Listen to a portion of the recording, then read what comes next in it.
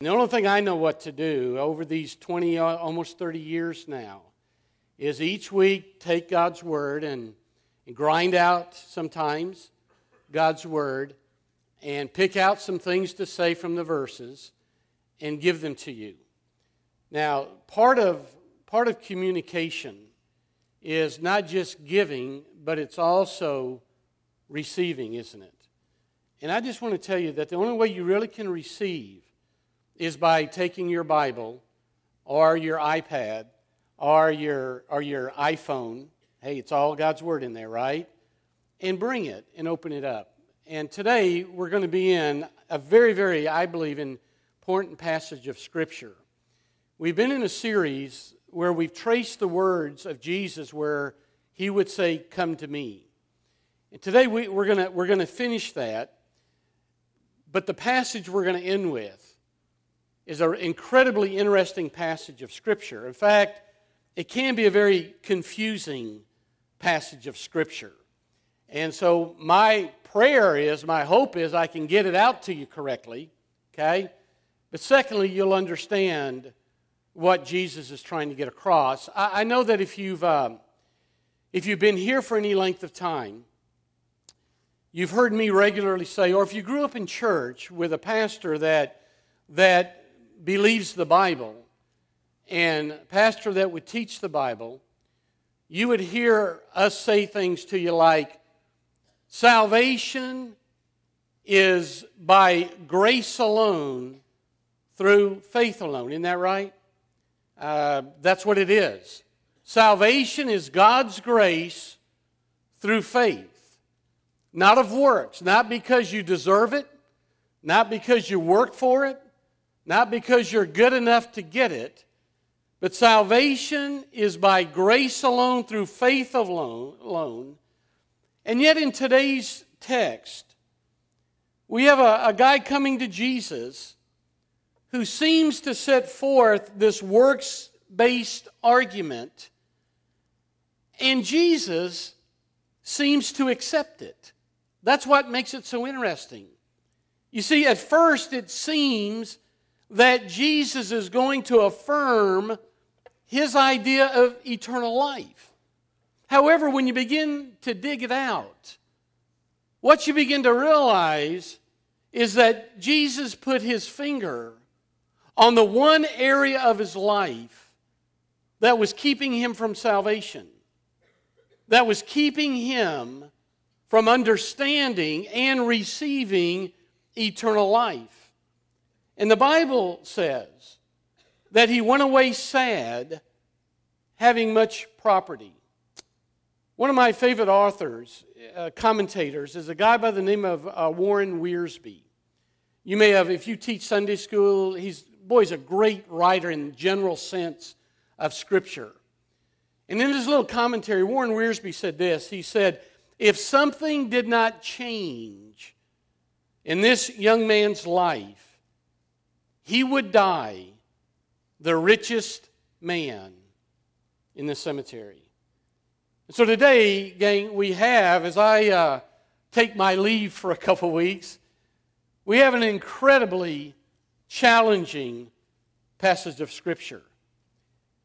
I don't want us to bog down. I want you to hang with me through some tough things, okay? But I think at the end, hopefully, we'll be able to draw it together. And you'll be able to understand what Jesus is saying to this guy and why Jesus says it. Because I'm convinced that what He's saying to this guy needs to be said to church members all across our country, to people who go to church Sunday after Sunday after Sunday, but still may not understand the truth of eternal life. Matthew chapter 19, beginning verse 16. Why don't we stand in honor of God's Word, and we'll read through verse 26, okay? Someone came to Him and said, "Teacher, what good thing shall I do that I may obtain eternal life?" And He said to him, "Why are you asking me what is good? There is only one who is good. But if you wish to enter into life, keep the commandments. Now, do you understand what Jesus has just said there? That's law. That's works. Okay? If you want to enter eternal life, obey all of the laws. That's a works-based answer from Jesus. We got to deal with that, okay? Then he said to him, well, which ones? And then notice Jesus runs right to the 10 Commandments. You shall not commit murder. You shall not commit adultery. You shall not steal. You shall not bear false witness. Honor your father and mother. And then you shall love your neighbor as yourself. The young man said to him, well, all these things I have kept. What am I lacking?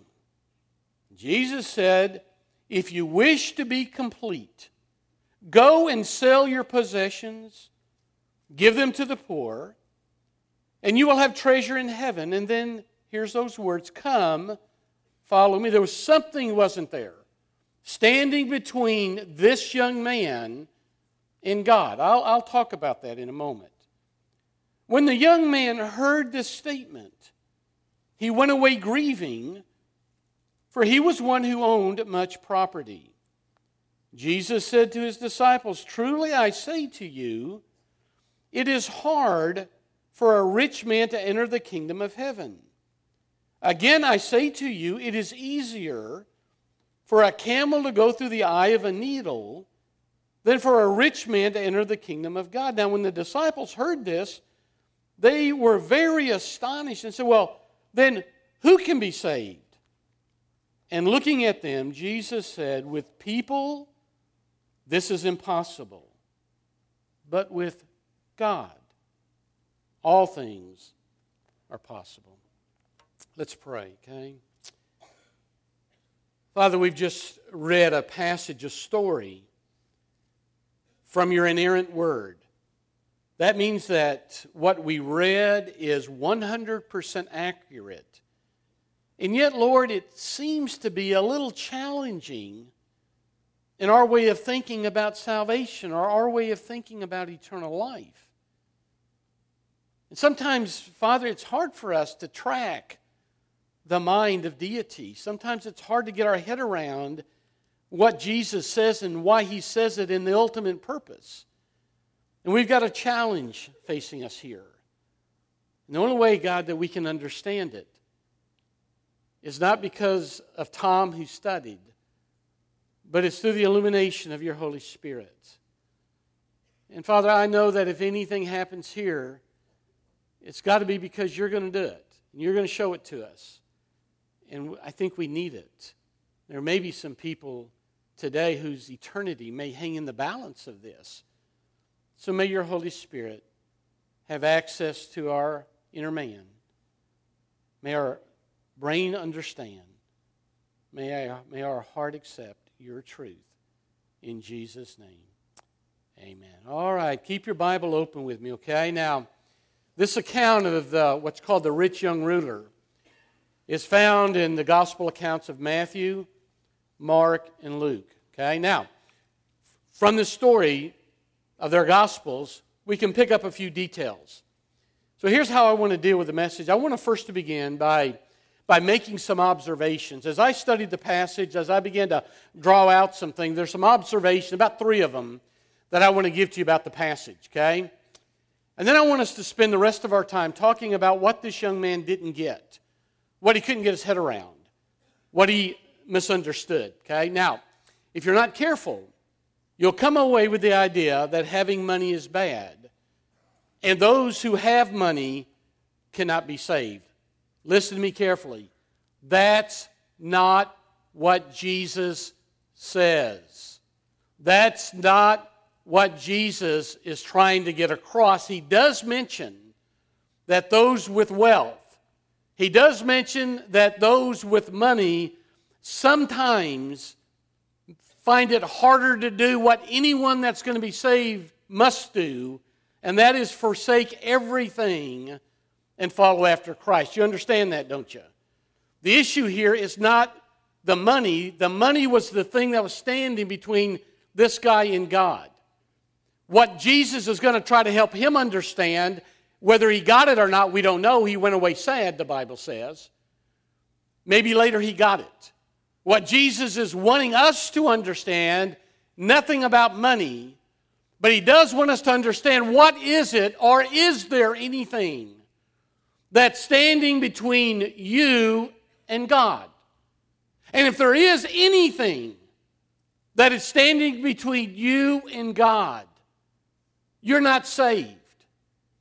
If there's anything standing between you and God, you're not part of the kingdom of God. Heaven is not your home. Hell is. That's why it's a difficult passage. It's hard to swallow, but we must if we're going to be faithful to God's word. And everybody said amen. Or oh me. All right, observation number 1, okay? I want you to know that he was a good man. And if good people go to heaven, then this guy would have made it. Now, when you read the gospel accounts, one of the things you find out is that he was rich. In that culture, rich was a sign of God's favor. Those who had money were thought to have special favor from God. They were kind of in the circle. That's wrong, of course, but that's what they thought. Now, the Bible also says that he was young. He was a young, wealthy man. That's exciting.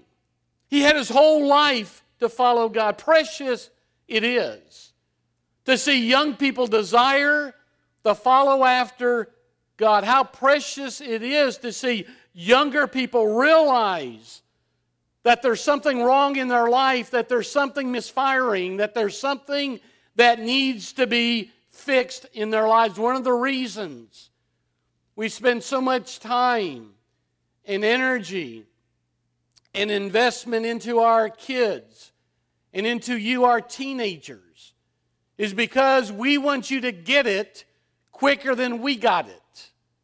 And the reason we want you to is because when we got it, we were all bruised up. We'd gone through so much pain, right, adults? Made so many mistakes, hurt so many people, and got hurt by so many people. And so the whole idea here is to get it when they're young, and how precious it is to see a young man come and say, something's wrong with me, and I need eternal life. Now, the Bible also tells us, and this is really important in the story, the Bible tells us he was a ruler called the rich young ruler, okay? Now, by ruler probably means he was a synagogue leader. In other words, he was a guy who was looked, even though he was young, he was looked at as someone who was a man of integrity. He was a leader in religious circles. He was a leader in society. People looked at him as someone who was honest, and their idea was if anybody could get there because of who he was and what he did and how he acted, surely this guy would get in. Young people, he was a good man. Okay? Second observation, he had a grand idea. The Bible tells us that he came desiring eternal life. In fact, Mark tells us that he came running and he knelt down before Jesus. Listen, no synagogue ruler would dare humble himself like this guy did. This young man, this good man, this respected man, a man in the position that he held, realized something was bad, wrong, and something needed to get fixed. We have many people today, you may be one of them, that never realize that there's anything wrong in their life. Maybe you're bopping through life, having a good time, thinking everything is okay, and you don't realize something's tragically wrong, that there's a misconnection. There's a misfiring of your heart. Many today have no desire, even if they knew something was wrong, have no desire to get something right. But this young man knew something was wrong. And he came desiring to find what was right. And yet, even this guy still, even after talking to Jesus, he thought he had to do something to make it right. Observation number 3. He came to a great man. Now, gang, listen, he may not have realized who Jesus was. We don't know whether he realized who Jesus was or not. But he did know that Jesus was a respected teacher. Other gospel accounts says that he called Jesus a good teacher. So what I want you to get here is this. He didn't come to a religious system. He came to the source of eternal life. Very important. In our vernacular, we would say he didn't come to the Baptist church, or he didn't come to the Pentecostal church, or he didn't come to the Catholic church. He didn't come with all of this religious ideas. He came seeking eternal life, and he came to the very one, the source of eternal life. Many folks get caught up in their religious shenanigans. Many folks get caught up in their warped idea of eternal life, and they fail to see that Jesus said this, that Jesus is the way, the only way. That Jesus is the truth, the only truth. That Jesus is the life, the only life. And nobody, Baptist, Methodist, Pentecostals, nobody comes to God except through Jesus Christ. And beloved, on His terms. You understand that?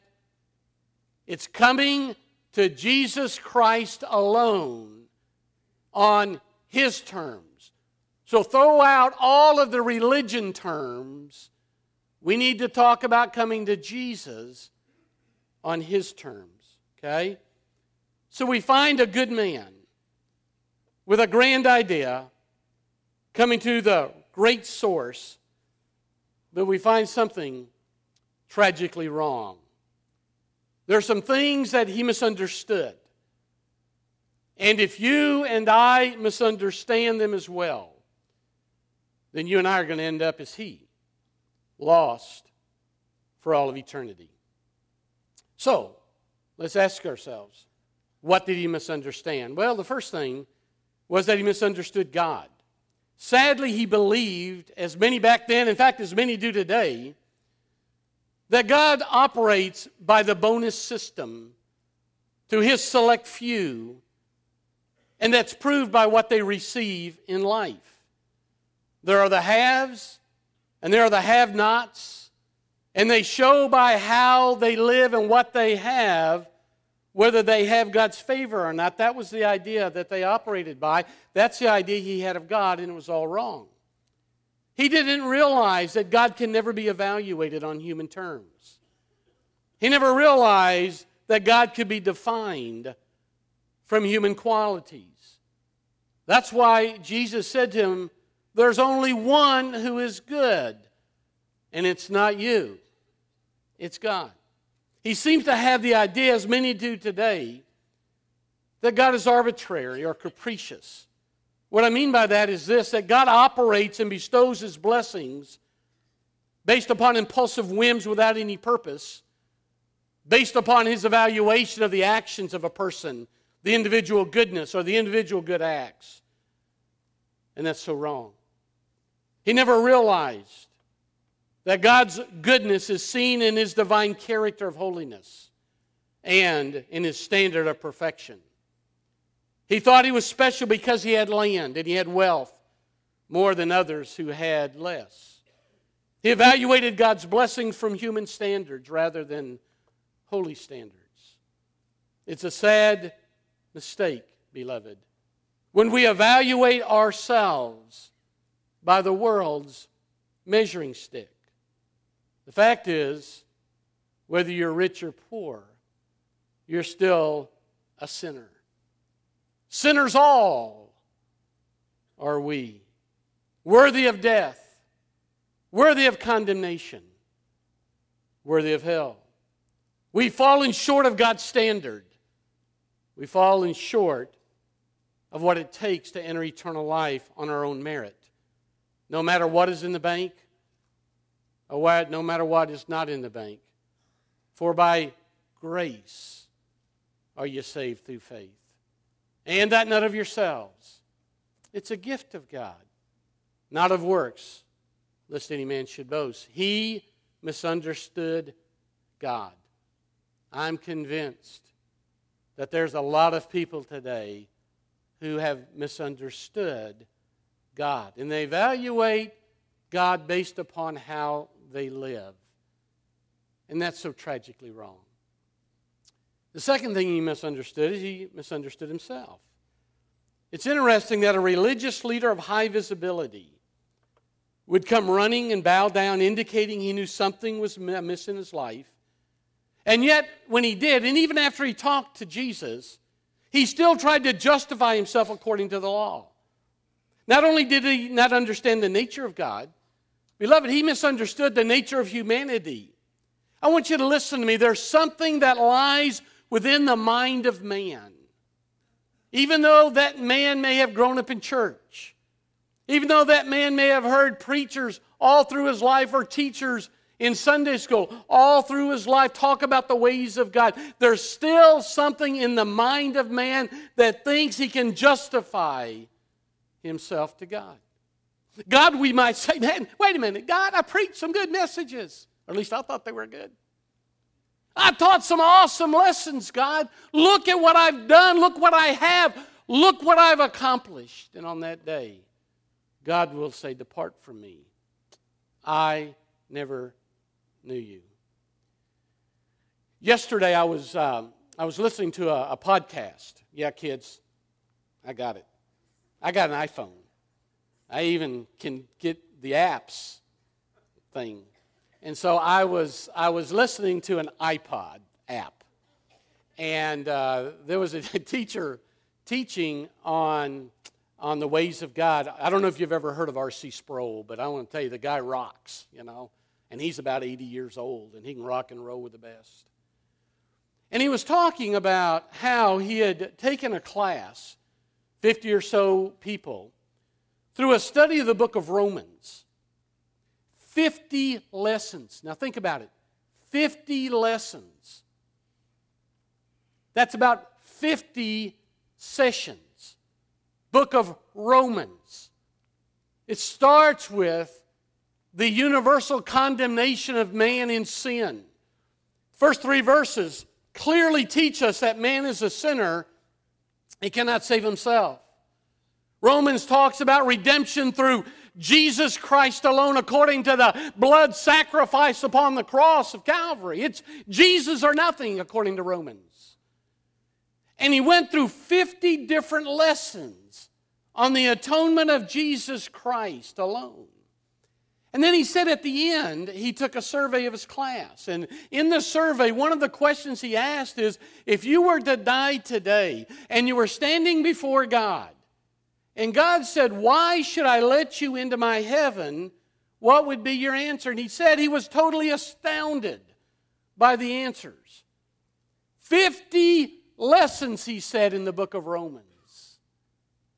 And when they turned in the answer, his students said, I've lived a good life. I've tried to do the best I can. That I've tried to have my good deeds outweigh my bad deeds, God, so let me in.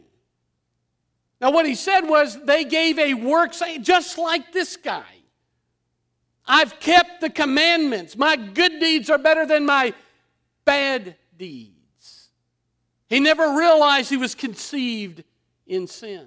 He didn't realize from birth, gang, we go astray speaking lies. They didn't realize in this group that nothing good resides in us, that God is just to condemn us of our sin. All have sinned and come short of the glory of God. This guy misunderstood not only God, and many do that today, he misunderstood humanity. And many people, I'm convinced, still do not have their head around themselves.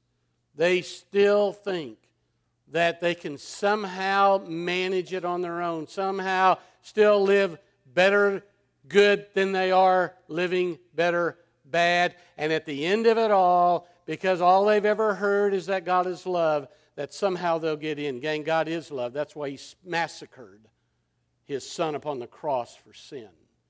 That's why you can't get in based upon who you are, because God had to slay His Son for your sin. He misunderstood the humanity of sinful men. And then the third thing, which is the most tragic, He misunderstood eternal life.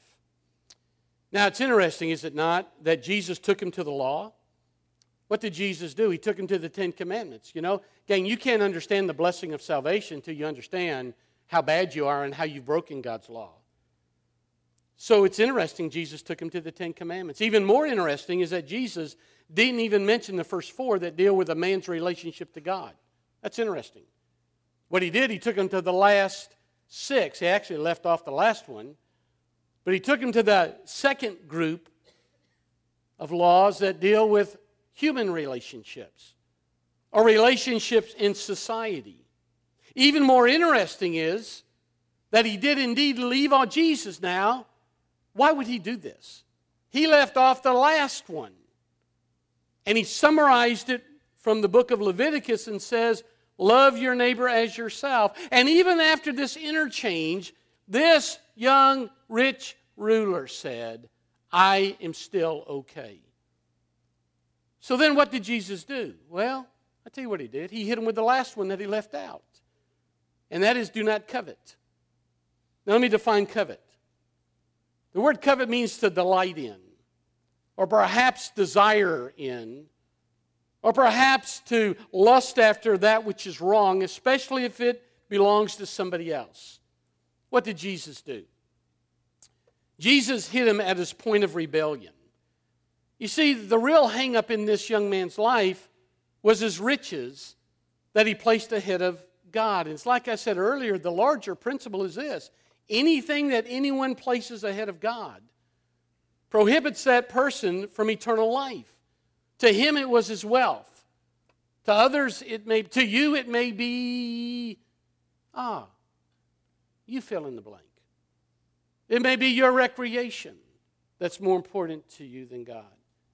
It may be your job that's more important to you than God. It may be your family that's more important to you than God. But beloved, whoever it is, that will be the very thing that will damn you to eternal separation from God for all of eternity. You see, the first four commandments that Jesus didn't even bring up goes like this. You shall have no other gods ahead of me. You shall worship no other gods than the one true God. And so I want to say to you, if that's not true in your life, if that's not working in your life, then you're not saved. And you're lost. Because the recreation, the job, the family, or whatever it may be that stands between you and God, that's your real God. And it's your real God that you worship other than the one true God that will condemn you to eternity without Jesus Christ. Now, as I begin to wrap up, I want us to consider something very important. Let me give you a question to chew on. Why did Jesus go to the law? I mean, obviously he's never been to seminary. Jesus has never been to seminary. They would have never told you that, huh? Why would Jesus go to the law? Can a man be justified by the law? Can the law, the Ten Commandments, the moral law of God, can a man be saved by the law? Well, the answer is yes and no. Don't lose me here, okay? Because I don't want you to walk out here and say, you can be saved by works. The answer is yes and no. Yes, in the sense that if a man could keep the law perfectly, and if a man could keep the law personally, he could be justified by his works. He could be justified by his merits. You see, back in Genesis, God established a covenant called the covenant of works. Some call it the covenant of creation. He established it with Adam. And here's what he said. The covenant of works says that man must live in perfect obedience to God. And if man did, then the reward would be life.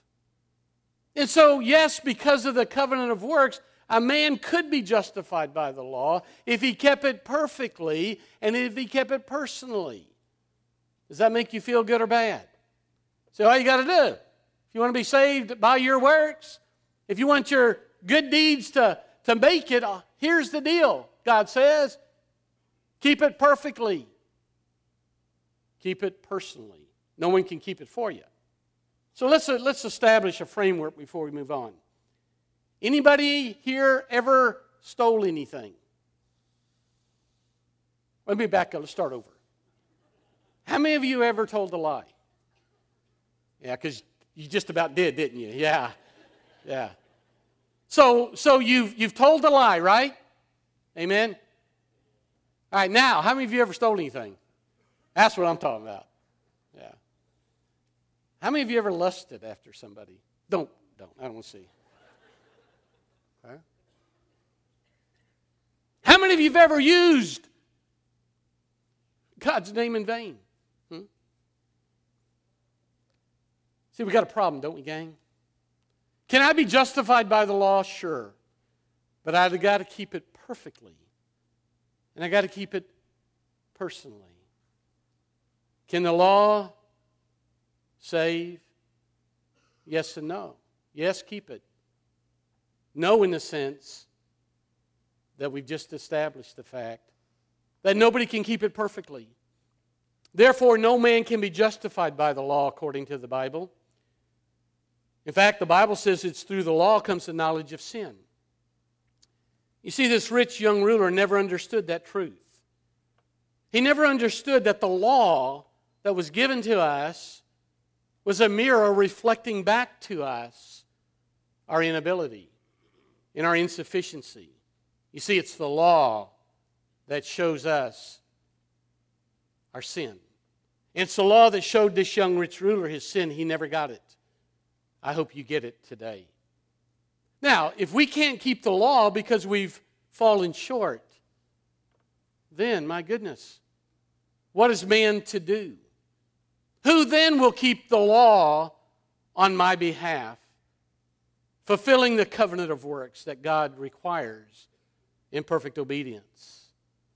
And oh, dear people, let me tell you today, I got some good news for you. Since we are incapable, God was pleased to make a second covenant called the covenant of grace. And it's this covenant of grace that He offers freely to those who come by faith. It's this covenant that shows the law was fully kept by the second Adam. The first Adam couldn't do it. He blew it. He sinned. I know he blamed it on the woman, but it was his fault. She was deceived, he chose. And so the first Adam failed, and because of his failure, we're all born into sin, and we are guilty. But it is through this second covenant, the covenant of grace, whereby God was pleased to offer redemption through His Son, Jesus Christ the righteous, upon the cross of Calvary, that He offers freely to those who repent and by faith believe. Jesus fulfilled the covenant of works. He kept the law fully, and He fulfilled it by His virgin birth, by His perfect, holy life, by His vicarious, substitutionary death upon the cross, and by His glorious resurrection. Oh, beloved, see the good news. Jesus did for us what we could never do for ourselves. And that's what the cross is all about. Someone had to fulfill the law. The covenant of grace does not negate the covenant of works, if you track with me on that. The covenant of grace means a substitute went to the cross and fulfilled the covenant that God established with Adam. For by grace do you stand saved by faith. That's an astonishing thing. You see, this guy didn't get it and walked away, but the disciples got it. They said, wait a minute. That goes against everything we've ever heard. How then can a man be saved? And Jesus said, you can't. Man can't. But with God, all things are possible. The young rich ruler, as good as anybody in this room today, walked away sad.